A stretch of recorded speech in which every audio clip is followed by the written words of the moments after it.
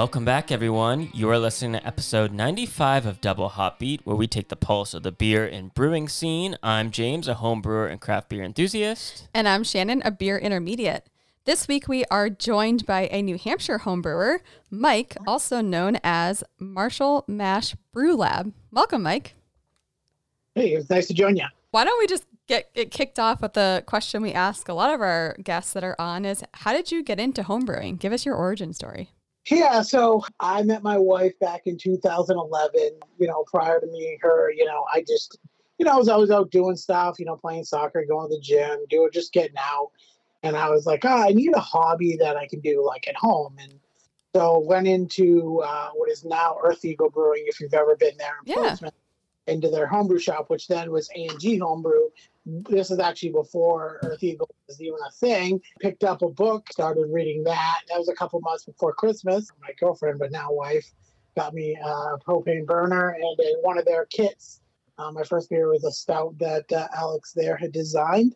That was my first beer, so I decided doing that. So yeah, I was looking for a hobby that I could do at home, and that's how I kind of got into it.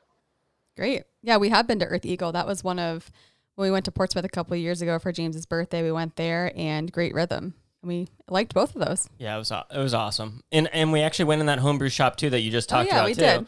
And I got a couple things from that homebrew shop, and that was before I was really that serious in homebrewing too. I think I was just extract kits at that point. So now you've gotten into it more, and how has your system progressed? What are you operating off of now? Yeah, so kind of my progression in brewing is, so I did probably 2, 3, maybe 4, extract kits, then decided I wanted to kind of go bigger than that. So ended up for a while brewed on a single tier Herm system with all kegels. So I built that, cut all the kegs up, did all that. Brewed on that for a while. Then I bought my house a few years ago. Unfortunately, my garage is not connected to my house. So it really kind of stuck in this fact that I couldn't brew it in the winter. It was very difficult. I could have brewed, but cleaning would have been very difficult. I would have to haul everything back inside. So 3 years ago, just before COVID, I ended up moving everything inside. I still have a single tier Herm system, but it's all electric. I have the electric brewery electric panel, so I brew on that, which is great. Now I can brew on a Tuesday night when I'm done work. I don't have to waste a weekend to brew, which is nice. So yeah, now it's all in my house, so it's much easier. Yeah, that definitely has made our brewing lives easier going to that electric system. Although James keeps saying he's going to brew after work to save time on the weekends, and it never ends up happening. So maybe you'll inspire him to do that. I think it's great. I just fill up my hot liquor tank at 4 o'clock, set the temperature, whatever Yeah, and just have it sit there, right? Yeah, and just have it sit there. And then whenever I'm done work, usually hopefully around 5, maybe 5:30, I just walk downstairs. I usually mill my grains the night before, and I just mash in and ready to go. So, yeah, it's pretty nice. Yeah, I think the closest I've come is I've had the system all reconnected because I've been breaking down everything and putting it back up to make sure it's nice and clean after an incident that I was lazy and thought I had cleaned well, CIP'd, and went to start my brew day. And I was like, wow, that water should not smell like that as it's coming out of the hot liquor tank through my system. Like there was still some moisture somewhere that crept from the last one. So I've just broken it down every brew day since then. But it was the same type thing. I had it all set up. I had the mash water in there, ready to go in the hot liquor tank, and already crushed the grains, weighed out everything for the brew day. And it really did make that next day's brew day so much faster and more enjoyable, I would say, especially having fermenters that were clean. So that's key for me, is making sure the fermenters are clean before the brew day. Yeah, so that's the nice thing for me now is with it all being in my house. I clean my fermenters afterward, cover them, so they're pretty much ready to go when I need to brew. Just maybe rinse them out, sanitize them, put all everything where it needs to be, and then pretty much done. Do some sanitizing of my counterflow. And then really that's it. And it's kind of just cleaning throughout so yeah, it makes it nice just being able to go when you're ready to brew, not having to set up, then brew, and that makes for a much longer day. And like many hobbies, when you have a family and you have a significant other or a spouse, it really does involve them as well because it's very time consuming of a hobby. So what does your wife think of your home brewing? What's her favorite? Does she have a favorite beer that you've brewed to date, or do you share one together? Does she drink beer is my question, because sometimes homebrewers, significant others don't even drink beer. So my wife does not really drink beer. I have tried and tried and try to figure out things. She will definitely try things. There are ones she maybe likes a little bit more, but it's really not her thing. But she is very supportive of me, so that's really all I can ask for. My brewery basically takes up we live in a split level house, so my brewery basically takes up the living room and the basement. So I gotta appreciate that for what it is. If she doesn't drink everything, that's okay, as long as she's supportive of that. So yeah, I mean, if she's letting you take over basically an entire floor, that's a pretty generous, I'd say, of her. Yeah. So from what you've brewed, do you have, and I feel like this is always a heated question or a loaded question that we ask people, but do you have a favorite beer that you've brewed to date? So I would say, kind of what I like is sours, saisons, wild beers. So I've kind of started trying to do more of that myself. So probably the beer that I like the most that I have brewed is I have a peach brandy barrel, which I basically brewed I started this at the beginning. I actually was looking up right before I got on the call, filled it in like July of 2020 because I was like, well, I had just built my system pre-COVID. We're in the middle of COVID. I'm like, well, I can't brew. And I don't drink a ton just sitting at home. So I'm like, well, I'm not going to just sit around and drink my own beer all the time and, develop an issue during COVID. So I decided to get a barrel and fill that so I could brew a few times and kind of get used to my system. So filled it with fermented saison, just a basic saison with Bell's yeast. Let that sit for about, I think it ended up being almost 9 months by the time I pulled it off. Oh, wow.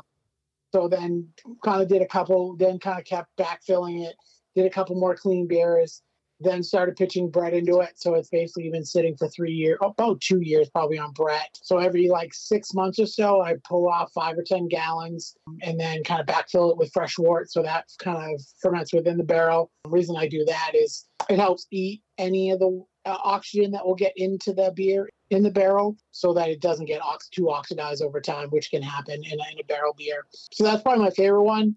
I just really like peach beers in general. I'm actually drinking Farm to Face from Allagash, which is one of their peach beers. I got second place. Me and a couple of friends from my homebrew club went up to, it's like the Southern Vermont Homebrew Festival. They do one in the fall and then one in the winter. I went to the one in April, which is technically their winter one, but won second place in the pro judge beers for that one. So I was pretty happy about that. So that's really my favorite beer. It's been a long project, so I'm pretty happy that it's turning out the way it is. So I actually just started another kind of barrel similar. I just filled it up, I think like a month ago with a Sotal barrel, which is it's a type of spirit similar to kind of tequila, but a little different. All right. So we'll see. I have a fermented saison in that now, just kind of aging. So probably give it a few more months, try that, and probably start doing the same thing down the road, doing Brett beers and things like that with it. Yeah, and you brought up a great point too that I wouldn't even think of right off the bat. I've started to try and get into the barrel aged beers, and I've done one imperial stout in a whiskey barrel using Mandy Naglish's recipe from when she won the gold medal a couple years back, and I just wouldn't think to go ahead and do that yeast, like you said, in the barrel to help with that oxygen if you're keeping it for an extended period of time. So that's a great point to make if you're getting into barrel aging, and something that's really pretty simple to do, right? It's not overly technical to do that. No, I just, the first time I brewed 2 or 3 times to fill it. So then I fermented them out. So I had to find space for like 6 fermenters to sit around.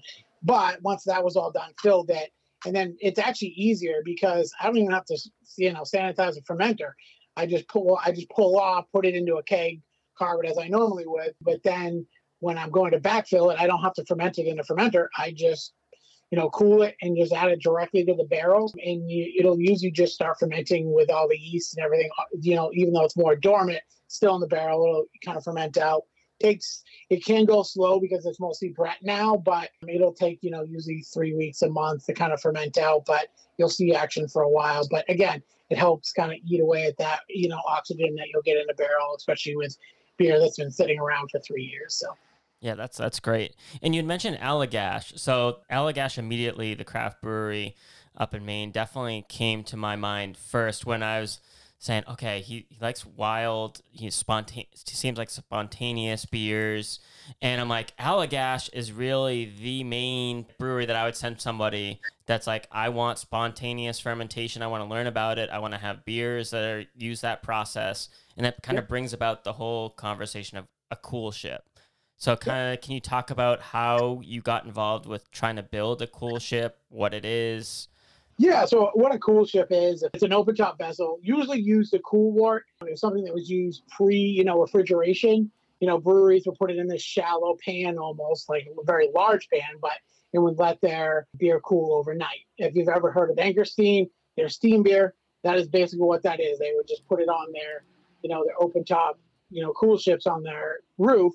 And then the steam would kind of, when it was cooling. So that's how it got the nickname steam beer. So also when it comes to wild breweries in the U.S., then lambic breweries, they use it for kind of two things. One, to cool, but what they do is they try to cool at a certain kind of rate so that over time it will be inoculated by wild yeast and bacteria. A lot of times they can just ferment with those wild yeast and bacteria. They don't actually have to pitch any yeast. So you can get a different characteristics from those, different, again, yeast and bacteria. Yeah, absolutely. And for those who aren't too familiar with the whole wild fermentation, so many breweries and a lot of people hear from craft brewers saying, got to try and avoid, contamination and getting those microflora and all the things that are in the air around the brewery and in the brewery. So you want to have closed fermentation vessels to really prevent those yeasts and bacteria from getting into your wort and your beer when it ferments. But on the flip side, there's breweries, and there's actually the process, as we just talked about with Mike, of where you actually want those microbes to spontaneously create that fermentation in your beer.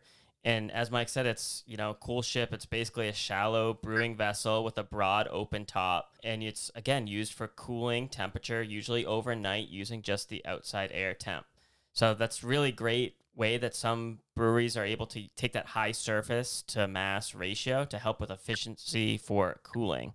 So it's really a cool process. And again, it's very science oriented, and it's kind of a roll of the dice of what microbes might be in the air, bacteria, yeast in your area. So I think Allagash is kind of located in a kind of a perfect spot if I was going to try to do it. But if you've ever gone to Allagash and seen those tanks, it's quite an amazing process. And it's just a whole fascinating, I guess, avenue of brewing that I don't think I'll ever get to. But I just definitely appreciate brewers like you, Mike, that are trying to, dabble in it and experiment. So what were you trying to build a cool ship out of, for those who don't follow you on Instagram? Yeah, so I built it out of a regular Sankey keg, 15-gallon one. I just flipped it kind of on its side and notched it. So I can fit about 12 gallons of liquid into it, which the last time I did it, it cooled pretty consistent in what I've been told you should get as a cooling rate. I've listened to a couple of podcasts actually with the brewers of Allagash to kind of get an idea of how they do it. They want to get down to 65 degrees. They don't want it to take any longer than 18 hours. If you don't hit 65 within those 18 hours, pull it out. And then you usually want an air temp of around 25 to 40 degrees so that it cools at the right rate. So that's kind of what they do to kind of cool theirs at the correct rate. If you're someone who wants to try it, you don't necessarily have to build a cool ship. You could either use a big one I've seen, and they're not super expensive, but on eBay, you can look for pans used for making maple syrup. They tend to be a little wider and shallower, and they make them in all different sizes. They're stainless steel, and they usually have a port so you can pour it off. And then as well, you could always, if you have, let's say you want to do like a 5-gallon batch and you have like a 20-gallon barrel, maybe a pot or something, or even if you have just a regular old pot, just throw it in that and stick it outside. And you can always do that as well. Yeah, that's a great suggestion too. And it's not overly expensive too, as you might think. And again, you do save the cost in yeast. But again, it may take, it may not take. You don't know what you're going to get kind of a beer with your first go. It could work out really well. The first one I did, and I got to do it again here this fall once it starts cooling down again. But I've had one where one went moldy and didn't even get inoculated, and I don't even think it inoculated at all. So last year I actually built looks like a doghouse actually, but it's like a little room. If you've ever been to a brewery that has a cool ship, they usually have a room with wood that's wood lined. The wood kind of captures, of course, the moisture, but also the different bacteria and yeast and things like that. So it also, if you have that kind of room that kind of helps hold that bacteria and yeast, it helps kind of inoculate the thing. So that's why I kind of built that. So I actually have a flask full of a bunch of dregs from Cantillon, Allagash. So I'll probably end up spraying that on before I brew. That way that it kind of pick up the different, again, yeast and bacteria out of those beers that I kind of dumped in there. So that's why I built the room. So it helps kind of inoculate the cool ship beer. Yeah. When James brought this up to me, it was kind of the first time I'd really heard of this technique. And I was like, what is cool ship? So then obviously I had to go Google and look into it. So you mentioning the wood kind of brings up a fun theory, I guess, or rumor that I ran across, that the reason they call it ship is because in the medieval times, they would hollow out tree trunks and use that wood to help cool the mash down, which was similar to how they made boats and therefore was technically a ship. So there's a fun fact for everyone. It's a very cool ship. There you go. Yeah. If you have access to Allagash where you are, they have a cool ship series that is excellent. They have a lot of them that they've, that are straight. They have a different fruit, things like that. So definitely if you go to your local beer store and check them out, they're very interesting and they're very, very complex in terms of kind of flavors depending. And a lot of them will be very different. Some are more acidic, some aren't. So they're good to try. Yeah, I think it's definitely like you have to be somewhat adventurous to be able to try it. I'll try it. I don't think I would be a home brewer that would necessarily try it. I don't know. Try the process, yeah, not try the the beers. process. No, I would definitely try the beers for sure. I'll try the beers. Sign me up. But I'm just amazed by home brewers out there that are like looking in their parks for like a certain log that they think a certain yeast strain is going to be on, and then inoculate their beer using yeast found on like a log in a park bench or something like that. Yeah, I haven't seen a lot. I know there's other home brewers, of course, that do cool ship beers, but I mean, I haven't seen a ton of them. Sometimes it can be a little bit of a crapshoot. You're not sure exactly what's going to happen. So, some people don't like that, but I'm like, it's a little time, grain. We'll see what happens and, try to see if we can get something different. Yeah, which is one of the great things about home brewing is you can really experiment. Whereas as a craft brewery, are you going to really want to risk everything else by doing that? Probably not, unless that was in your plans from the start. But we usually ask home brewers that are on the show, what's the craziest ingredient they've brewed with a beer? And that kind of segues a lot of people. I don't think it's a crazy ingredient, but I think a lot of people might, and that is lobster. So you have made a beer using lobster. So why don't you talk about that beer and why you decided to make a beer with lobster? Because he's from New England. Yeah.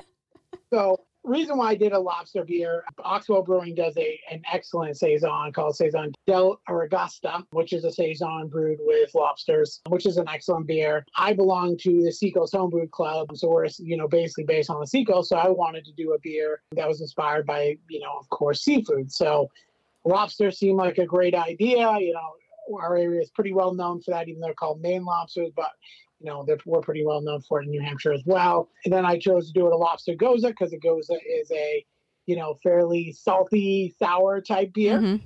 So it goes really well with it. So I brewed it a few times. I've had a lot of good feedback. It isn't overly seafood flavored. You just kind of get that. You get a little bit of the seafood flavor, but a lot of the salty brininess that you get. Lobster. So that's why I kind of did it. It's just something that's, seacoast and, ocean kind of inspired. I brought it a few different places. I brought it to NHC twice.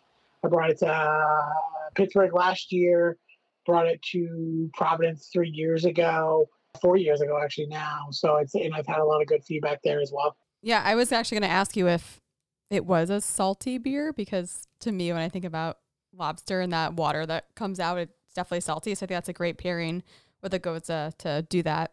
So when you're making the beer, is it similar to like when you just cook a lobster, like boiling the lobster in the pot, or how does that work?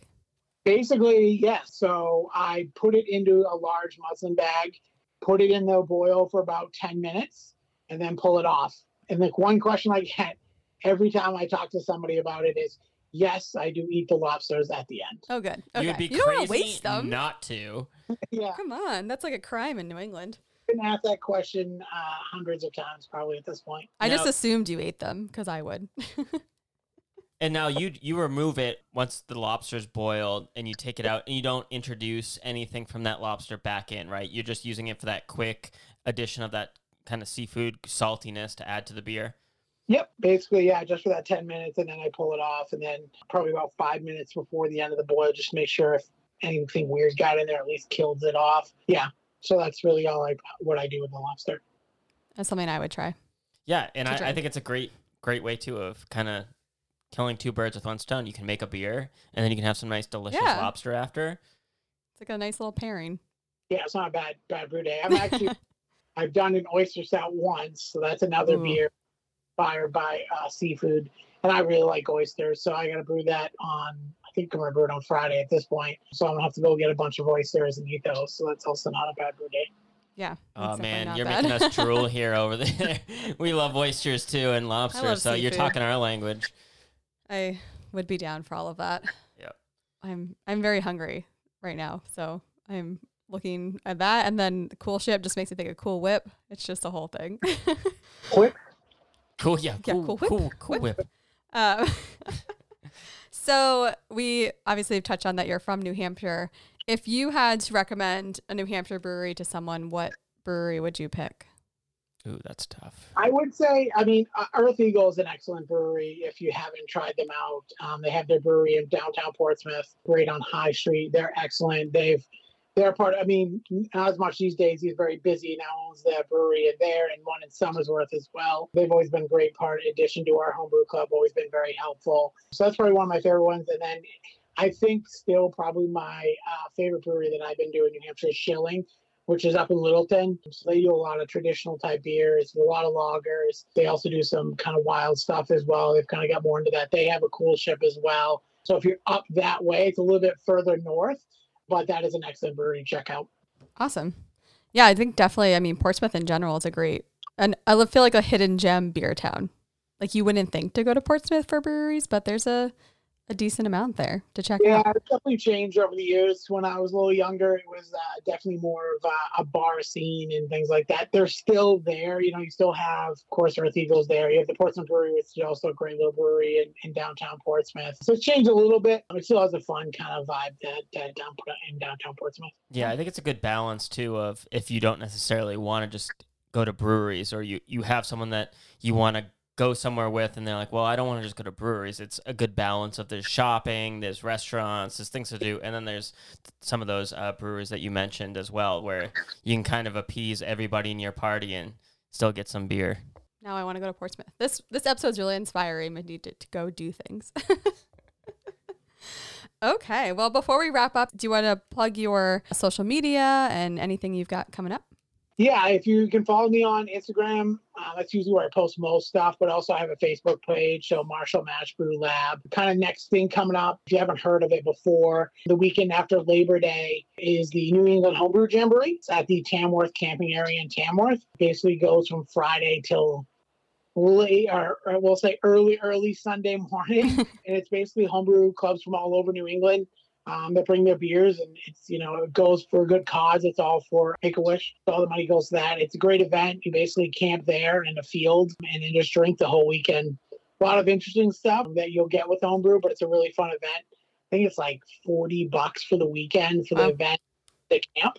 So it's actually a really good deal. I've been doing that. I've been going to that probably not quite 12 since I started homebrewing, but most of the years I basically make. It doesn't matter what else happens that weekend. I'm busy. I don't care if someone's getting married. Yeah, see, that's my problem, Mike. It seems like, because Charlie at our homebrew shop's always talking about how much fun it is. And every year for the last 3 years now, I'm like, I'm going. And then something always comes up where we have something going on. And I'm just like, I just need to block out that weekend and just do it. Once you do it, you'll be like, all right, I'm not going to miss this again. And it's outside of a couple of years of getting married and stuff, I haven't missed it. I really look forward. I get there like on Thursday and just hang out, make a long weekend of it. So it's fun. Yeah, that's awesome. Well, thank you, Mike, so much for coming on our show. We really appreciate it. Yeah, thanks for having me. This has been great. I've listened to a few of your episodes now, and I think you have a great little podcast. I'm excited to see where you kind of go with it. Thank you so much for listening to this week's episode of Double Hop Beat. If you are like Mike and want to come on our show and share your homebrewing story, feel free to send us a direct message on our Instagram at Double Hop Beat Podcast. And tag your friends on your favorite posts and episodes, and make sure you rate, review, and subscribe. That really helps us get new listeners just like you. And don't forget, we have merchandise. So head on over to our Instagram to find the link for that. And also, we have launched our new Brew Another Day initiative, and those t-shirts and mugs can also be found on our merchandise website. This has been Double Hop Beat. Catch you on the brew side. Cool shit. Whip. Wow.